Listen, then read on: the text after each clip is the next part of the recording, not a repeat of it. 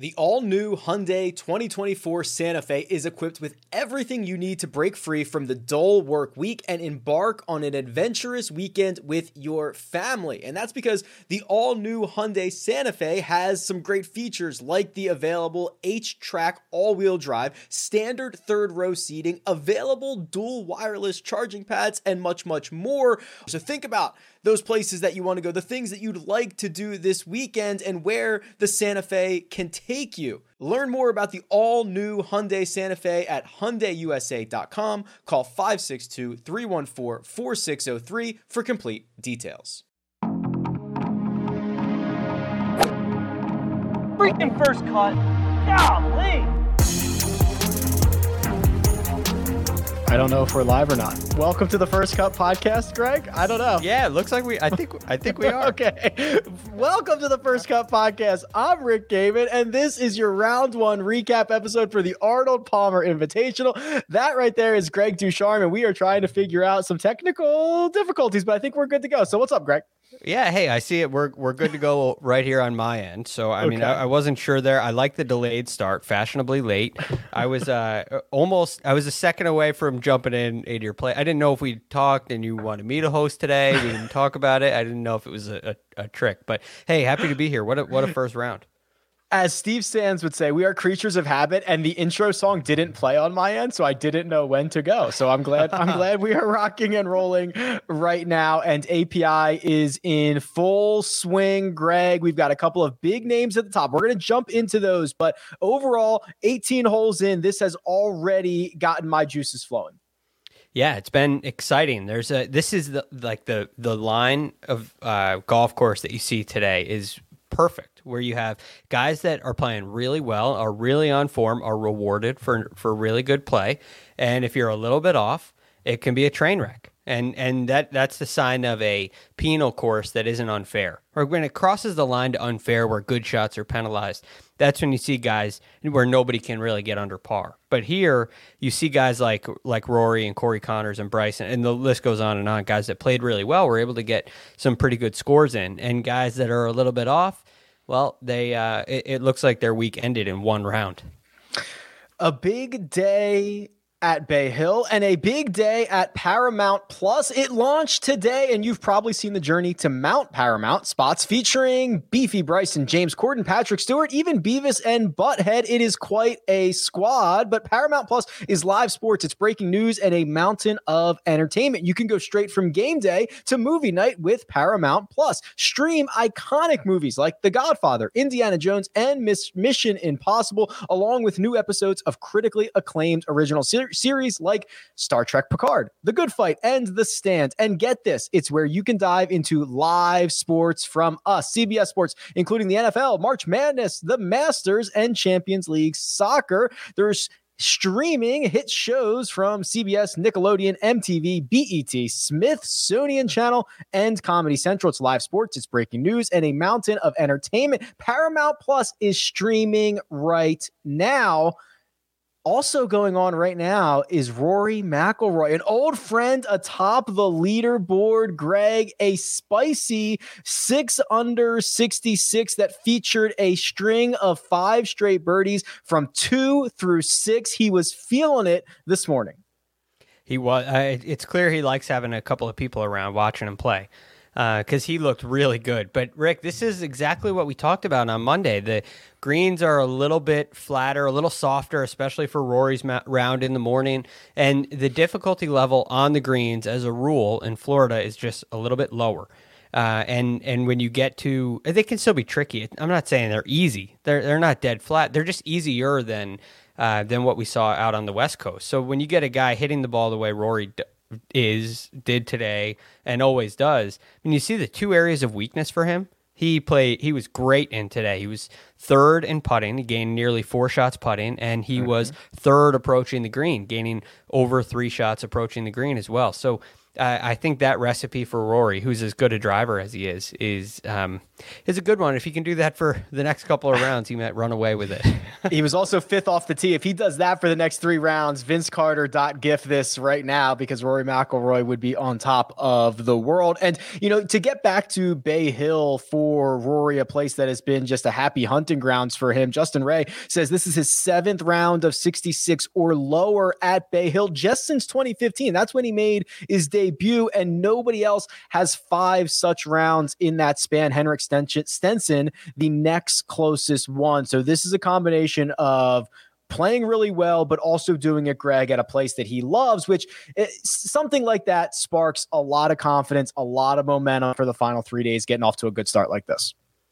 Yeah, there's something like, I think it's 73%. It was at least a couple years ago. I imagine it's around that same number now, but something like 73% of winners on the PGA Tour finish the first round inside the top 10. So when you're leading and you're on a difficult golf course, it's only going to get more difficult throughout the week. I expect those greens to get a little firmer, a little less forgiving to approach shots coming in. The guys that are getting under par early are guys that have a really good chance coming down the stretch. When birdies get harder to come by over the weekend, guys like Rory and Corey Connors and Bryson, they've gotten a lot of the work done already. So it gives them that much better of a chance going into the final 3 days. Let me ask you a question, because I have the data to back this up, but it's not what I necessarily thought. Would you think Rory McIlroy is a slow starter? Does he have that stigma? Or is it just that he doesn't play well on Sundays? My initial reaction is Sundays, but I would say it seemed, and I hate to say this, right? But it seems to be the rounds that mean the most to him. So when he gets in really big tournaments, when he's really close to the lead, he has a tendency to suffer a little bit. So I think of the Open Championship that was in Northern That's Ireland, what I was thinking right? of, yeah. Yeah, and there's Jacob, flashbacks to Portrush first tee. That's the first. Yep. It's the most important tournament to him. He says it's more important than winning a green jacket, and he makes an 8 on the first hole. And then the next day shoots, I think, 65. So when it means a great deal to him, he can sometimes put a little too much pressure on himself, and it can get away from him. But what do the numbers say? So I actually would like to split these out by majors, because maybe that's what I feel like in majors he always starts slow and then finds a way to like be inside the top 10 at the end. But last year in 2020, so it's obviously a shortened season, led the tour in first round scoring average. In 2019, he was 36th, which when you're Rory McIlroy, that's pretty disappointing, because you're going to be one of the top scorers every single year. And then 2018, the prior year, he was 24th. So I would like to see it broken up by majors and other events and see if it's just my perception or if there's anything to this. Yeah. So what is your perception? That he's a slow starter? That he was a slow starter. Yeah, no, my perception was that, and maybe just I remember, because it's like, oh man, Rory finished T6, but he was never in it. Right. And it's because he kind of starts slow and just plays well. So maybe I'm misremembering it. Or, with scoring average, look, if you go out there and shoot 3 under today and you're tied 7th, and you do that you get yourself to tied 7th, tied 9th consistently in the first round.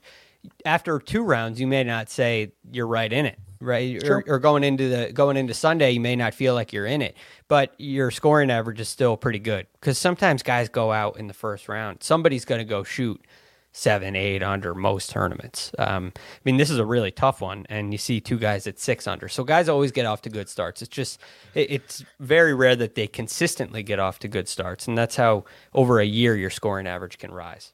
That other man at 6 under is Corey Connors, a similar 6 under 66. Corey Connors had it going, lapped the field in strokes gained approach on Thursday. He was a gainer with the flat stick, which is always helpful when your name is Corey Connors. He gained about a stroke and a half on the greens. And Greg, just before we get into the numbers and the last time that Connors has won and all of that, he low-key has a really nice like rhythm to his swing. Like, I like watching him physically swing the golf club. Yeah, it is. It's really, it looks like, some of these guys, it looks like such an athletic move. Corey Connors looks like the old adage of let the club do the work for you, right? It looks like the club has a really nice swing to the club head. I think a lot of that has to do with his soft left arm at the top. He doesn't keep it quite as locked like Rory does. It's a little bit softer. So it is pleasant to watch. And he also just stripes it, right? As Mark would say, he's a flusher. He hits it so good. And this is kind of what we've seen with not just Corey and Rory, but the whole leaderboard. I mean, we talked about on Monday, Rick, Team No Putt having a really good chance here. And you got Rory, Corey Cotters, Ben On, right Keegan Bradley, Lee Westwood, Victor Hovland. Maybe it's unfair to put him there. Keegan, as you said. So yeah, they're here. The guys that are driving it the best and hitting their irons the best have found their way near the top, but they also have had kind of better putting days, which you see a Rory who struggles with putting, Corey Connors who struggles with putting, have better putting days. And I think that's a function of the limited slope on the greens. Corey Connors, most known for his 2019 victory at the Valero Texas Open. That's the event he Monday qualified. So he goes from Monday qualifying a PGA Tour event to being in the Masters the next week, which is always an awesome story, Greg, when something like that happens. But we've got another big bopper at the top of the leaderboard. It's Bryson DeChambeau. He's 5 under, 67. That's one shot off the pace. And this guy doesn't even go for the green on number 6, Greg. You know, he gets us fired up all week long. He doesn't even take a crack at it on Thursday. Why are we even following him? I mean, why is there a camera on him? Why are any fans following? I mean, entertain us, Bryson. Entertain us. I think he likes the illusion that he could go for it. If he actually does go for it and can't get there, it ruins the whole, illusion here. But he just says, yeah, I can get there. I can get there in the right conditions. Right, of course. which is, I think that's why there's so much. He's entertaining the talk about it, right? It's because I was thinking earlier in the week, and as this story is kind of developing, it doesn't really make a whole lot of sense. And one thing I've always admired about Bryson is he does things for a reason. Everything he does is for a reason. This distance is not because he's a meathead and all he does is hit it really far, and that's why he's out here. He became this really fast, long driver of the golf ball because it's statistically backed up. So my expectation on a hole like that, and on every hole, is, well, what's the best way to play it? Does it make sense? Do I gain an advantage by trying to drive the green?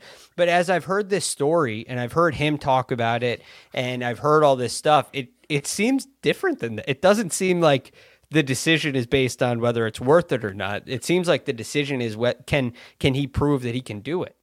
And so I'm very interested to see if he goes for it another day during the week. He seemed to think that the wind condition didn't suit him for the driver that he has in play now, right? If he plays a lighter driver, a driver that spins less, he can definitely get there.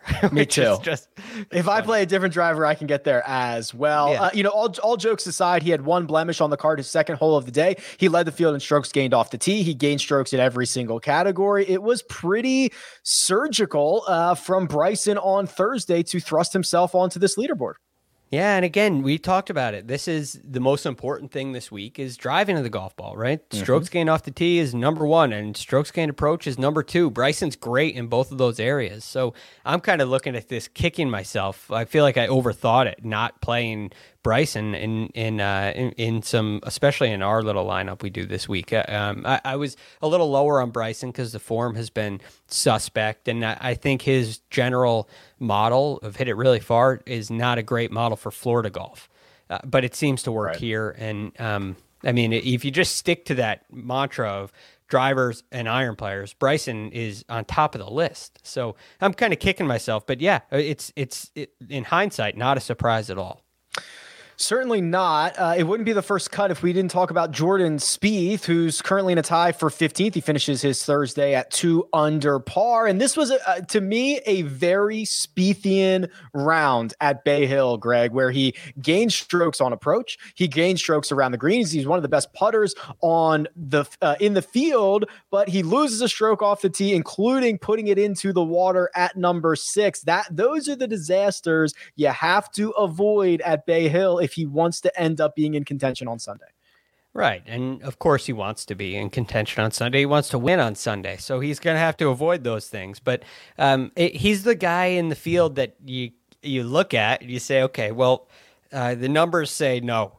The numbers say no, but he somehow finds a way. He's scrappy. He's got a way. Yeah, he should not have any success here. It reminds me of Bethpage Black, where, it's another driver's golf course and all the biggest hitters are going to be in contention. And all of a sudden, a Jordan Spieth in bad form ends up in solo third. So he has a way of making magic with the putter. And although the kind of general model and what you're looking for around here isn't a guy who just lights it up with the flagstick and scrambles like Jordan does, he can kind of overcome that. So with Jordan, you always have to look past the numbers a little bit, especially when he's confident. And I do feel that he's confident right now. But I mean, your model, Rick, the data says he's not. This was maybe his best round of the week. But I don't know. I feel like he's grooving. He feels good about his game, and I think he's thinking that that he still has a good chance this week. Definitely has a little bit of swag to him that we've seen in his last couple of starts, which is something we haven't seen for a long time. So awesome to see that from Spieth. So looking ahead, after 18 holes, our friends over at William Hill have installed 3 of the big boppers as your favorites. Of course, Rory McIlroy currently leads the golf tournament. It's 3-1. Bryson DeChambeau just 1 shot back. He's 4.5-1. And then Victor Hovland, who held his round together, got into the clubhouse at 3 under. So he's 3 off the lead. He's 9-1, Greg. So we'll start there. Those 3 single-digit guys. Any of these worth a bet, or are we going further down the board? What do you think? I think Hovland's worth a bet. No question about it. Look at what Hovland did. So we know how good Hovland is tee to green. We know how good he is. And I really mean your stat, Rick, of strokes gained ball striking, right? Off the tee and irons. He is maybe the best on tour, and he wasn't today. I mean, he was 29th off the tee and 57th approach the green. Where he really gained the most was in his short game, which he was fifth around the green. So for a guy whose weakness is holding him together, it's a sign that his game is really strong. And I expect over the next 3 days for the rest of his game to lift up. And I really don't think the around the green stuff is going to matter come the weekend time for him, but it is a good sign that his biggest weakness he's really worked on. So it's a sign towards the work ethic that he has and the desire to improve, which I love. He's rolling the ball beautifully. He's in a nice place putting.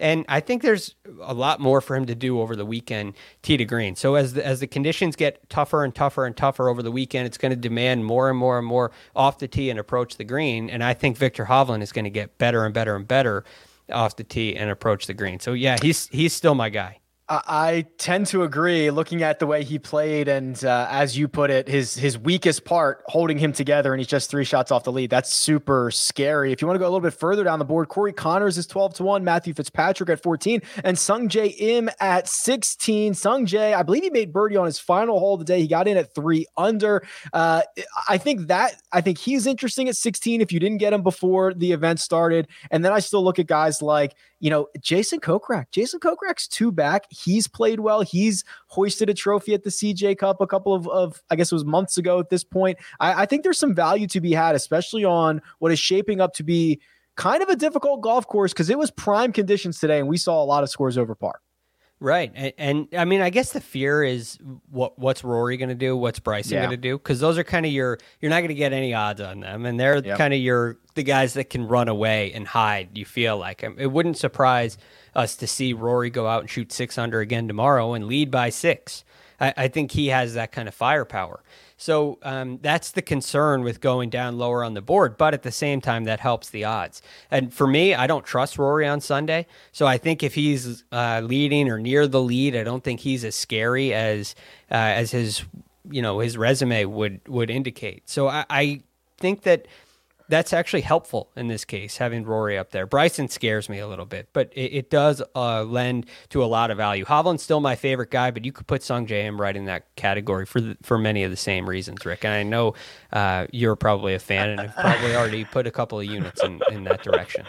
Yeah, I have. The get me whatever, some combination of a Rory, Bryson, Hovland, Spieth, Sungjae final group or two, like whatever that combo looks like, I'm here for it, Greg. We got to get Spieth in the mix. You have those guys.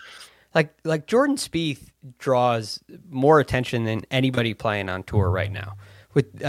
Tiger is the exception. We know, unfortunately, he's not playing on tour right now. So it goes to Jordan. Jordan draws the most attention. He did it at Pebble, and anytime he's in contention, the world of golf buzzes. So we need him in contention. And then all that does is draw eyes to Rory and Bryson and some of these other big guns. And then you get the opportunity to be impressed by a Victor Hovland or a Sung Jae Im. So when Jordan's in the mix, it's really good for the game, and it's really good for everybody involved. Love it. Absolutely love it. Round one in the books. Thank you to producer Jacob for all his hard work behind the scenes. Thank you to Greg Ducharme, who you can follow on Twitter at @TheRealGFD. You can find me at Rick Run Good. This has been The First Cut, and we'll catch you next time.